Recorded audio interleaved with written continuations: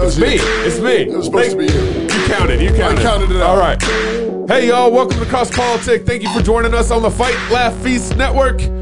Pastor Toby, Chalk Knox, I'm the Water Boy. We also, we'll get into the second, we have Peter Hitchens on the line, but before we get there, make sure you guys are joining the club. We're trying to produce a show every day this week while we're all some quarantined. Some sort of content. While it's still legal. Get your guns. Hey, with us right now on the line, we got Mr. Peter Hitchens. Peter Hitchens is an English journalist, author, writes for Mail on Sunday, is a former foreign correspondent in Moscow, Russia, not Idaho, and Washington. He has published 8 books, including The Abolition of Britain, The Rage Against God, which I'm holding here in my hand right now, and The War We Never Fought. Peter, thanks for coming back on Cross Politic. Well, so far it's okay. I see how it works out as we go on. It only gets better from here, Peter. Come on, you know how it works. You're always a little reluctant. Well, you know, I don't want to presume on anything. Let's get on with it, shall we? Yes. So you're just having a dandy time there in London, I hear. Well, I'm not in London. I'm in Oxford. I can't go to London. I'm no longer allowed to go to London. I would probably be stopped by the police if I attempted to go to London. Wow. We are in a nascent police state here where we've been infantilized. Wow. And treated as children. We're not allowed out of our own houses unless we have a reasonable excuse. So basically, the old English rule of freedom, which is that everything is permitted unless it's prohibited by a specific law passed by a free parliament, has been reversed, and we now can't even leave our houses without a reasonable excuse. If I am stopped when I'm out by the police and I can't give a good account of myself, then I can be fined without any court appearance, £30, something in the region, $35. And if I don't want to pay it, then ultimately I would end up in court. So it's enforced by threats.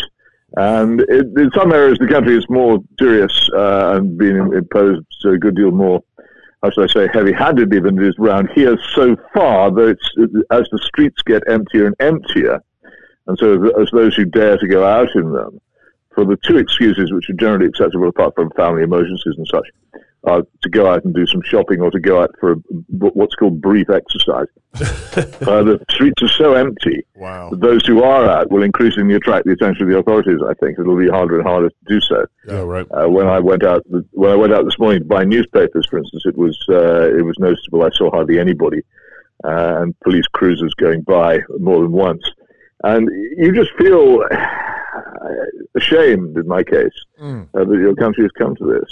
What law? What law are they referencing? What law are they referencing to shut? Well, actually, it's legal. The Public Health Act of 1984, good date to choose, which is Public Health Act Control of Diseases, which was introduced supposedly to control infectious diseases. And under that, they've made some regulations, which they claim are for the public benefit. One very distinguished judge on what we call our Supreme Court, Lord Sumption, has criticized this and suggests that the legal basis of it is thin. Wow. But the fact is that on the statute books of English law, there are all kinds of extraordinary laws which enable the government to do practically anything it likes, including one called the Civil Contingencies Act, which was passed quite recently, which could ultimately be used to turn this country into a dictatorship. So it's not that they're acting outside the law. The fascinating thing is that this is popular. Yeah. One opinion poll taken at the weekend showed that 96% of the population support it. Wow. And that those of us like me who say that it's disproportionate and wrong are actually faced with quite a lot of abuse. When I go on social media, which is the only way I can, in fact, interact with anyone outside my immediate family, then I get insulted quite a lot for being told that I'm in favor of killing the old. Yeah. Now, Peter, which as I am old, I can absolutely reliably insist I'm not. Now, Peter, last time we talked to you about Brexit, and one of the analogies that has just stuck with me since that interview with you is you talked about how Brexit or the UK or Great Britain is like an atrophied muscle, and it's so atrophied it can't recover. But it seems like they're flexing some authority now It seems like there's some. Well, this is not. there. This is any Ruritanian state, any banana republic can have a government which says you can't do this and you have to stay at home and it's curfew time. The curfew is the resource of crummy, illegitimate authority down the ages. It's why it's so shaming to be under one. But what's fascinating, I say, is that there is all the institutions of civil society have failed. Parliament failed. The opposition in Parliament didn't oppose. Those who were supposed to scrutinise the whole thing didn't do so. Uh-huh. Almost all the media rolled over and died. The legal profession said nothing. All the people who are generally caterwauling about the human rights of criminals or whoever it happens to be fell totally silent when the entire country was placed under house arrest. Yeah. There's been nothing from the civil service, and above all, of course, nothing from the people. No sign of civil courage. Yeah. The general attitude, when you go out in the street, is quite extraordinary. It's as if the country has been taken over by a new religion, to which you do not belong. In my case. Wow. So people will, if you're walking out on a towpath along the river. Now, I respect these things because when I'm in a country with a strange religion, I always do respect it. I think it's only polite. So if people want me to stay 7 feet away from them in case I infect them with the deadly coronavirus, then I will do everything I can to keep the distance.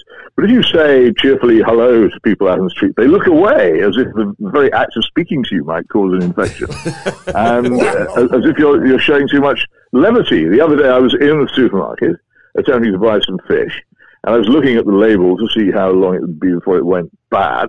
And so looking downwards, and I saw to the corner of my vision 2 legs coming towards me, and then I could see 2 hands waving rather frantically as if somebody was trying to bat away a mosquito. And the person coming towards me and was trying to gesture to me that I should get out of the way so that we didn't get within 6 feet 6, or what is universally called 2 meters. By the government, so we couldn't infect each other. Oh, wow. And I did the terrible thing. I smiled. At this point, it was a total explosion of rage that I wasn't showing enough seriousness about it. I wasn't showing enough reverence to the government and the beloved, what is called our National Health Service, our NHS, which is the nearest the English now have to a religion. Now, I yield to no man in my admiration for the hard work and bravery of nurses and doctors in facing the danger of increased infection and working very hard, and that's great. But I don't. It's not the whole essence and being of the nation that we protect a health service, which actually is not. Let's whisper it. Not all that good most of the time, and one of the reasons why it's suffering now is because it's inadequately protected by good personal protection equipment, which means that of course the infections of the medical staff are probably greater than they ought to be. Wow. So I won't get involved in that aspect of the national religion. There's a kind of ritual where people sometimes stand out in the street and applaud our NHS, which I would not get involved in because it seems to me to be either like being back at boarding school or like being in a totalitarian country, neither of which appeals to me. So Peter, so you're an unbeliever. And I'm a complete unbeliever, and it's very simple. I'll tell you why. Because I've actually examined the case, and particularly it was very interesting work done by Professor John Ioannidis at Stanford University on the ludicrous claims made of mortality rates from the coronavirus. Which you you look at it, it's tremendously clear, very easy to read, beautifully done. Ioannidis is a wonderful debunker of pseudo-scientific nonsense. And the claims made of the number of deaths that will result from this because of alleged high death rates simply don't bear examination. So that's one thing. And then there's a very fine doctor in Germany, I think was born in the USA, called Sucharit Bhakti. That's Sucharit is Sucharit, and then Bhakti, Bhakdi. It's worth looking at. He's made 2 videos in German, but they have subtitles. And if you go to the Peter Hitchens blog, you'll find translation of the first one. But he basically says, he's a very, very eminent doctor in this field. He says the whole thing is a complete folly. And one of the worst things about it, apart from the fact that it's based on all kinds of wrong presumptions about the way in which the disease spreads and its danger, is that the measures being taken, and the wholly disproportionate measures being taken, will force large numbers of old but healthy people to become ill because they're losing all their social contacts and they're losing much of their exercise, and these are the things which keep them alive. And so an awful lot of people sort of in my age group, in the late 60s, early 70s, the healthy old, will face grave danger to their health from this kind of thing. And at the same time, of course, the economic damage is catastrophic. You go down to any of the shopping streets or the high street in Oxford, apart from food shops, and oddly enough, shops selling newspapers, and one or two other privileged joints. Everything else is shut. So it's so huge. We're very, very much a service economy here now. Yeah. So a huge part of our economy is simply shut down. And the government is saying, well, we'll pay 80% of your wages, as if the government had a magic money forest at the back from which they could harvest money at will. They do. Well, it's not true. And we all know what will happen. They'll find the money now, but then they'll get it back from us in other ways later on, particularly, I would imagine, I mean, by the destruction of savings by inflation, which is already well advanced, and of course from various hidden taxes. But we've only just really got out of paying the enormous debts we contracted during the Second World War. That only ended less than 10 years ago. And we're now putting ourselves into an economic position not dissimilar from the one we were in 1945, of more or less bankruptcy. And there's no evidence that this shutdown will do any good. If you look at the countries where the coronavirus has been, whether China, South Korea, Hong Kong, Singapore, what you'll find is that each one of them used a different method to tackle it. And you can find no sign of any sort of pattern, any consistent pattern of a connection between what was done and what happened next. And then you have countries such as Japan and Sweden, which are not engaging in lockdowns, and I think most of Latin America as well, where there simply isn't any evidence that smashing up your economy and strangling your civil liberties actually saves a single life. But because the government keeps on insisting that's what it's doing, the extraordinarily credulous population and an absolutely supine media, with a few notable exceptions, are not opening this thing to discussion, so it's not debated. And we had one great breakthrough today, which was Lord Sumption, Jonathan Sumption, a very, very clever judge who previously sat on what we call our Supreme Court. Came out and said, and it's worth looking up, again, you go to Peter Hitchens' blog, the details of this is transcribed and recorded. He went on national radio and said that the whole thing was an absurdity. Wow. And the result was not that the world said, "Oh, good heavens, one of the cleverest men in the country is against this." The result was instead that it was suffocated in silence. And I went again on social media as energetically as I could to publicize it, but it was noticeable. There was a press conference, the government press conference, which is held every day on the supposed crisis. And only one very oblique question was asked about Lord Sumption, and hardly anything said. Now imagine if a member of the U.S. Supreme Court had intervened in a political crisis of this kind in such terms, and the faster would have been. I think you have a more lively political and media system, or whatever you want to call it, than we do at the moment. It's shocking to me how supine and passive and flaccid we are, and how there's no civil courage. There's no. There are lots of individuals who are prepared to laugh at it and mock it and criticize it, and indeed put, as I have for 2 weeks running now in my newspaper, the Mail on Sunday, serious, considered arguments against it. But you don't get anywhere because nobody comes and argues with you and says, actually, I think you're wrong, because all that happens is that people queue up to shout four-letter words at you or call you whatever it was. Sounds like our university system here. And so they are. That's the level of most of the debate. Yeah. So, Peter, we'd like to play a game here at Cross Politic. What we want to do is put you in the magic shoes wand of Boris Johnson. Ooh. So what if you're prime minister for a day? How would you be handling this situation? Oh, completely differently. I would handle it proportionately. I'm perfectly at ease with measures such as people taking extra hygiene measures as the Japanese do, for instance. If everybody was asked to wear face masks, I wouldn't mind. But I don't myself think that the real problem lies in the level of infection, for instance. It's very likely that many people in this country have already had the infection and are immune. Right. What I certainly wouldn't do would be to cripple the economy, because it's never good for the public health to cripple an economy. Crippled economies mean unemployment, they mean lower wages, they mean lower standards of health and safety in workplaces, they mean lower standards on air pollution, they mean lower standards of food, and therefore they're a grave long-term danger to health, so it's a silly thing to do, and I would absolutely not try to insist that the population were confined to their houses. I think you have to get this into proportion. Here's another crucial thing here, which I think is a problem in the United States, which is that, and again, there's a fascinating article in this week's London Spectator by Dr. Lee, which is well worth looking at and can be read on the net about this. The huge numbers of deaths are being recorded as COVID deaths.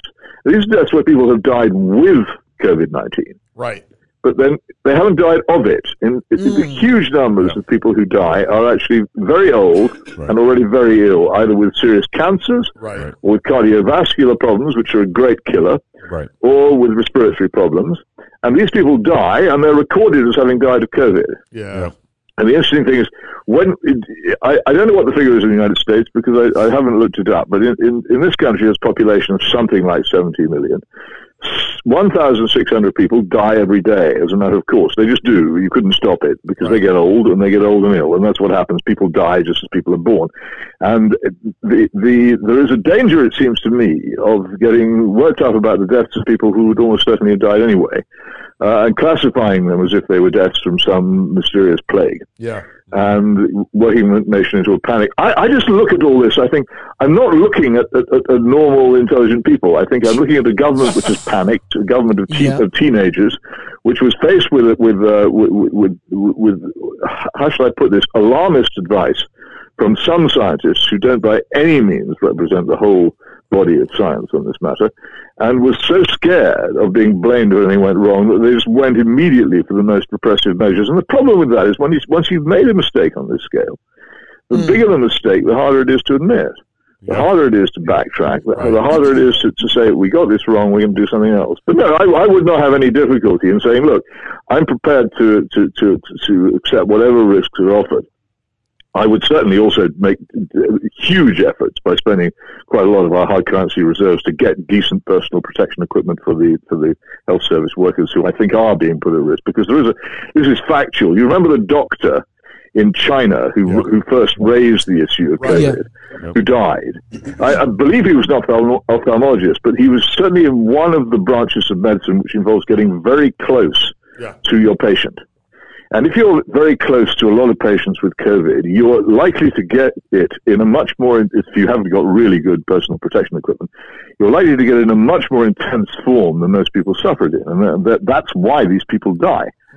And therefore, this simple business of both getting decent personal protection equipment, and I think also testing medical staff to see if they've had it and have immunity, which I think quite a few probably have, so that those who have immunity are put more in the front line and those who haven't are withdrawn from it, would be sensible, directed, proportionate, wise, effective, ameliorative policies which would actually work.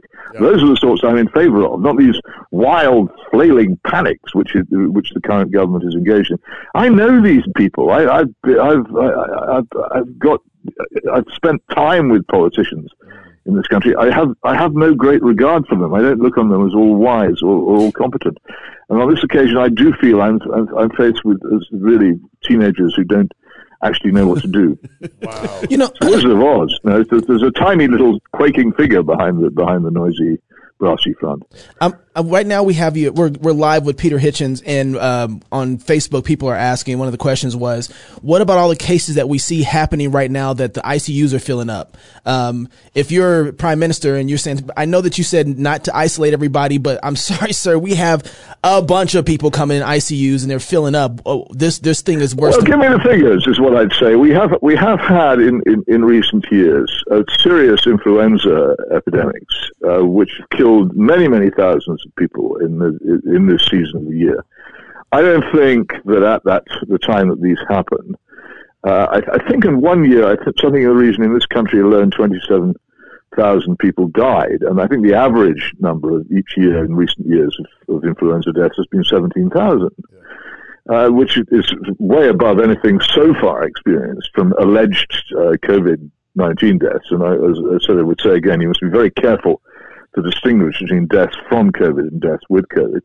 And I never remember this level of fuss about the undoubted pressure on intensive care units, which happens every winter in the National Health Service. Every winter the National Health Service has a crisis. But in the previous crises, I don't believe television crews were encouraged to go into intensive care units, nor do I believe the government closed the country down, prevented internal and international travel, and forced people to stay at home. And yet, you have to ask these people, what are your figures? What is it that you know that says that this is worse than anything we ever had before? Because all the people I know who work in this field say, well, actually, it's not uncommon to have these, particularly I think the winter has gone on longer in this country normally than usual. It's quite cold and it's been quite wet. But in the winter period of the year, the British National Health Service is almost invariably, if not overwhelmed, under very heavy pressure from seasonal illnesses, particularly among the old and ill, who, as we all know, are the ones who fall most readily to disease and infection. That's the way it goes. Yeah. That's the way we'll all go. So the question we need to ask is: so it's not, I don't buy that one as an argument. They have to show me with actual attested figures that this was significantly worse than any previous ICU crisis that the National Health Service or anyone else had ever had. And I think the same goes for Italy, which we're told about all the time, and where undoubtedly, beyond any doubt at all, huge numbers of people are being classified as COVID deaths who died with it. But not from it. In fact, in some cases, they established that they have COVID after they've died. That's right. So in the United States, I know our numbers in 2017, 2018, we had 85 million cases of influenza and 61,000 deaths. Yeah. And so, I mean, it can be very serious because there are strains of influenza which turn out to be resistant to the vaccinations that have been given out. Yeah. But it's always compared to what? It can be very big. And the thing is, it's happened and it's source of news, but it isn't elevated into this level of crisis. Right. This crisis has been created by actually making the public scared. Yeah. So Peter, what is this revealing about us? Because we seem like, you said 96% approval rating for what's happening right now over where you're at. What is this saying about us? That's what I'm told. Yeah. So what is this saying about us as people? What are we willing to give up over a simple crisis like this? Well, I don't know. I think there is a terrible conformism in society, and I think a lot of it came, first of all, from television, which tends to promote a certain image of what people should be like, which is fantastically conformist. And I think that was then reinforced by social media, which do the same only more powerfully, and are terribly good at making people who are dissenters feel alone and utterly eccentric. And I think that is a major problem, this desire to run with the herd, to think what everybody else thinks. I was brought up in what I now recognize to be another era. We were very much encouraged to think for ourselves and stand up for ourselves and to be individuals.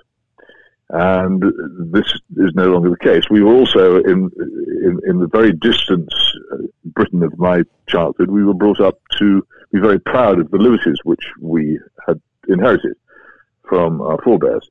I don't think one person in 1,000 in modern Britain has even heard of our Bill of Rights of 1689. Wow. So or let alone know what it contains. And few know what Magna Carta is or what it means, or habeas corpus, or all the other things that we have. And so to them, the idea of being confined to their houses is not, as it is to me, a revolting shame, but a minor inconvenience which they can be persuaded to endure for the sake of what I regard as an imaginary common good. Wow. People are very suggestible. Yeah. And what I find, and I think there's as I say, I constantly use this term because it's very important. There's a lack of civil courage among those people who should show it. Members of Parliament, journalists, figures in the law. which is why it was so heartening today to hear Jonathan Sumption saying what he said, because I thought this is one of the great thinking minds of our country. He doesn't have my politics, but he's undoubtedly a very considerable thinker. He gave the BBC Week lectures last year, which are well worth a listen, particularly on his very keen analysis of the difference between the US and the British Constitution, which I found fascinating. But to hear him say this is all dangerous, hysterical nonsense, and that we're tending towards a police state, was to me a great heartening moment, because I didn't feel anything like as alone afterwards as I had before. But I do feel pretty much alone. I mean, so Peter, and of course, I don't have. Well, I normally have the chance to go into the office and mix with other journalists and you discuss it with them, because we're not allowed to go to the office. I can't even go down to the station and go to London. So Peter, this is not just a Great Britain problem. This kind of groupthink, just no resistance. There's 3 billion people in shutdown right now in the world. 3 billion people. I know, but most of them are in countries where they're more used to it than they are here. Yeah. That's true. That's right. When in one of the things I love about your book, I mean, in China, it's no great shock, is it, to be told what to do? Yeah, right. No, they're used to it. They're used to it. In Britain, it is. So what's the connection in your book, The Rage Against God? You spend a good bit of time actually pointing out that atheism is directly connected to totalitarianism. So I mean, that would go to your China example. Well, it's state worship, isn't it? It tends to. The religious belief and belief in God is the opposite of the belief in temporal power, and it sets itself up against it. And where there is religious belief which is strong, then temporal power tends to be weaker. There's also the great distinction between the earthly utopian and the religious person. The religious person believes that man is made in the image of God and can't be changed. The utopian political reformer believes that man can be changed into something else, and therefore that all kinds of things can be done to human beings to make them change, which the Christian would balk at. Yeah. So these are profound differences, and the post-Christian society is, I think, more vulnerable to this kind of thing. But whether a Christian society could survive in the electronic age is an interesting question. It doesn't seem to be doing too well at the moment. That's true. Yes. One of the things the churches here are closed. You cannot go to church. Right. And that's yeah. I mean, it's North Korean. You can't. The churches are locked. You cannot go to them, even to pray individually. You can't get in. I think that's might be the difference between us and you right now. I think our last holdout, I like you said, I think in the individual realm, we kind of lost that battle. But the institution of the church, I still think, is holding out here and playing our cards close to see how the federal government is going to react. Because I think they're watching it. They're watching to see what they're going to do. And there's kind of this little shiny thing over here. You had de Blasio in New York City yesterday threatened to lock up churches, but he hasn't done it yet. But the pushback that I've seen. I think they'd have a lot more difficulty. I mean, it's quite a funny story, really, about my own church. I mean, there aren't many of us. It's a small village church I go to, and it's not a big congregation we manage. But the church wardens who do the secular side running the church went to the church authorities here and said, look, don't you worry. There are so few of us. We can stand so far apart. We're not going to affect each other, so we can stay open. Yeah. And the church authorities didn't even laugh. They said, no, you may not do that. You have to close the church. Wow. It was completely rigid. Wow. There was no flexibility in it at all. We could, alas, easily have socially isolated in church if we wanted to. Yeah, I think our churches here are looking to say, you're not going to tell us to do that. We're going to be here. You're not going to push us around. And I think that's our last hope here in America right now is our churches. Well, but you see, if you don't challenge the factual basis of this hysteria, you'll lose, because they'll turn around and say, what, do you think your worshippers should go to church and help kill people? Right. Old people. That's what they'll tell you. They'll say you and putting hospital workers at risk and overloading the intensive care units. Unless you challenge the factual basis of the coronavirus claim and say, actually, these death rate figures are not true, but you're putting forward the mortality rate figures are not true, that the cases are being classified as dying of dying with, which we're actually dying of. That your projections are guesswork. If you don't challenge all that, then ultimately this is the argument which comes at you. You want to kill people. Right. If you don't stay inside, if you don't stay away from church, it's because you're selfish and you want to kill people, or you don't care whether you kill people. That's what will be leveled against you. Right. It's very hard to resist, which is why the only way to fight it is for people to fight it by saying the case for this shutdown does not exist. There is no evidence whatsoever that shutting down the country reduces deaths from coronavirus. In fact, and there's no correlation from all the many countries that have experienced lockdowns. And what is even more important, there's not the faintest spark of a causal relationship. And on the basis of this, that they're adopting this, probably the most radical policy adopted by any governments in the Western world in history. Wow. On the basis of nothing except speculation. Peter, with all the freedoms that have been given up just in this short amount of time, what does Britain look like now after COVID-19? Well, it looks like a large, well-ordered cemetery. Wow. Well, that was... Johnson did say they could have funerals. Well, that's about it. Yes, but you can't. But they have to be very small. They can't be held in churches. Right. Only the immediate family can attend. Right. And no crying, because crying might spread the COVID-19. I hadn't heard that, but Hey, Peter, where are you going to be right? Are you going to certainly no smiling. That's right. That's right. No smiling. So I'm guessing you're going to continue to fight. You're going to continue to write. How can we find you and read your Well, articles? I can, but you could. The thing is that whatever I do, unless it's picked up and argued about, then it's just smothered by silence. Yeah. Wow. It's not. There's no need. Totalitarianism can be very soft these days. I can carry on saying what I say and posting what I post and tweeting what I tweet, and they just ignore it.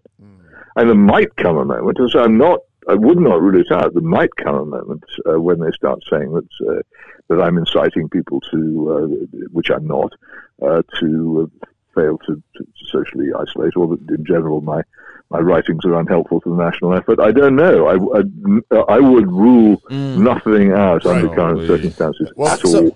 Hitchens' Don't be surprised by anything that you hear from the country formerly known as Great Britain. Wow. Hitchensblog.mailonsunday.co.uk is Read him where while you can. he's blogging while it's still legal. And find him on Twitter. Yeah, you also need to look out for Clark Micah on Twitter. Yeah, don't Clark. ask me why it's called that, but that's who I am on Twitter. All right. Peter, thank you so much, man. We appreciate you. I hope you stay safe and unarrested. Me too. But you never know. Thanks a lot. Keep smiling Nice talking to you defiantly. in the land of the more free than we are. Okay. If you're single, get married. If you're married, have kids. And if you have kids, go baptize them until tomorrow. If you're single, whatever, tomorrow, go fight, laugh, and feast. I just lost all of that. I forgot we're not doing a show tomorrow, are we? All right. See, Peter, you got me all flustered now. This is Cross Politics.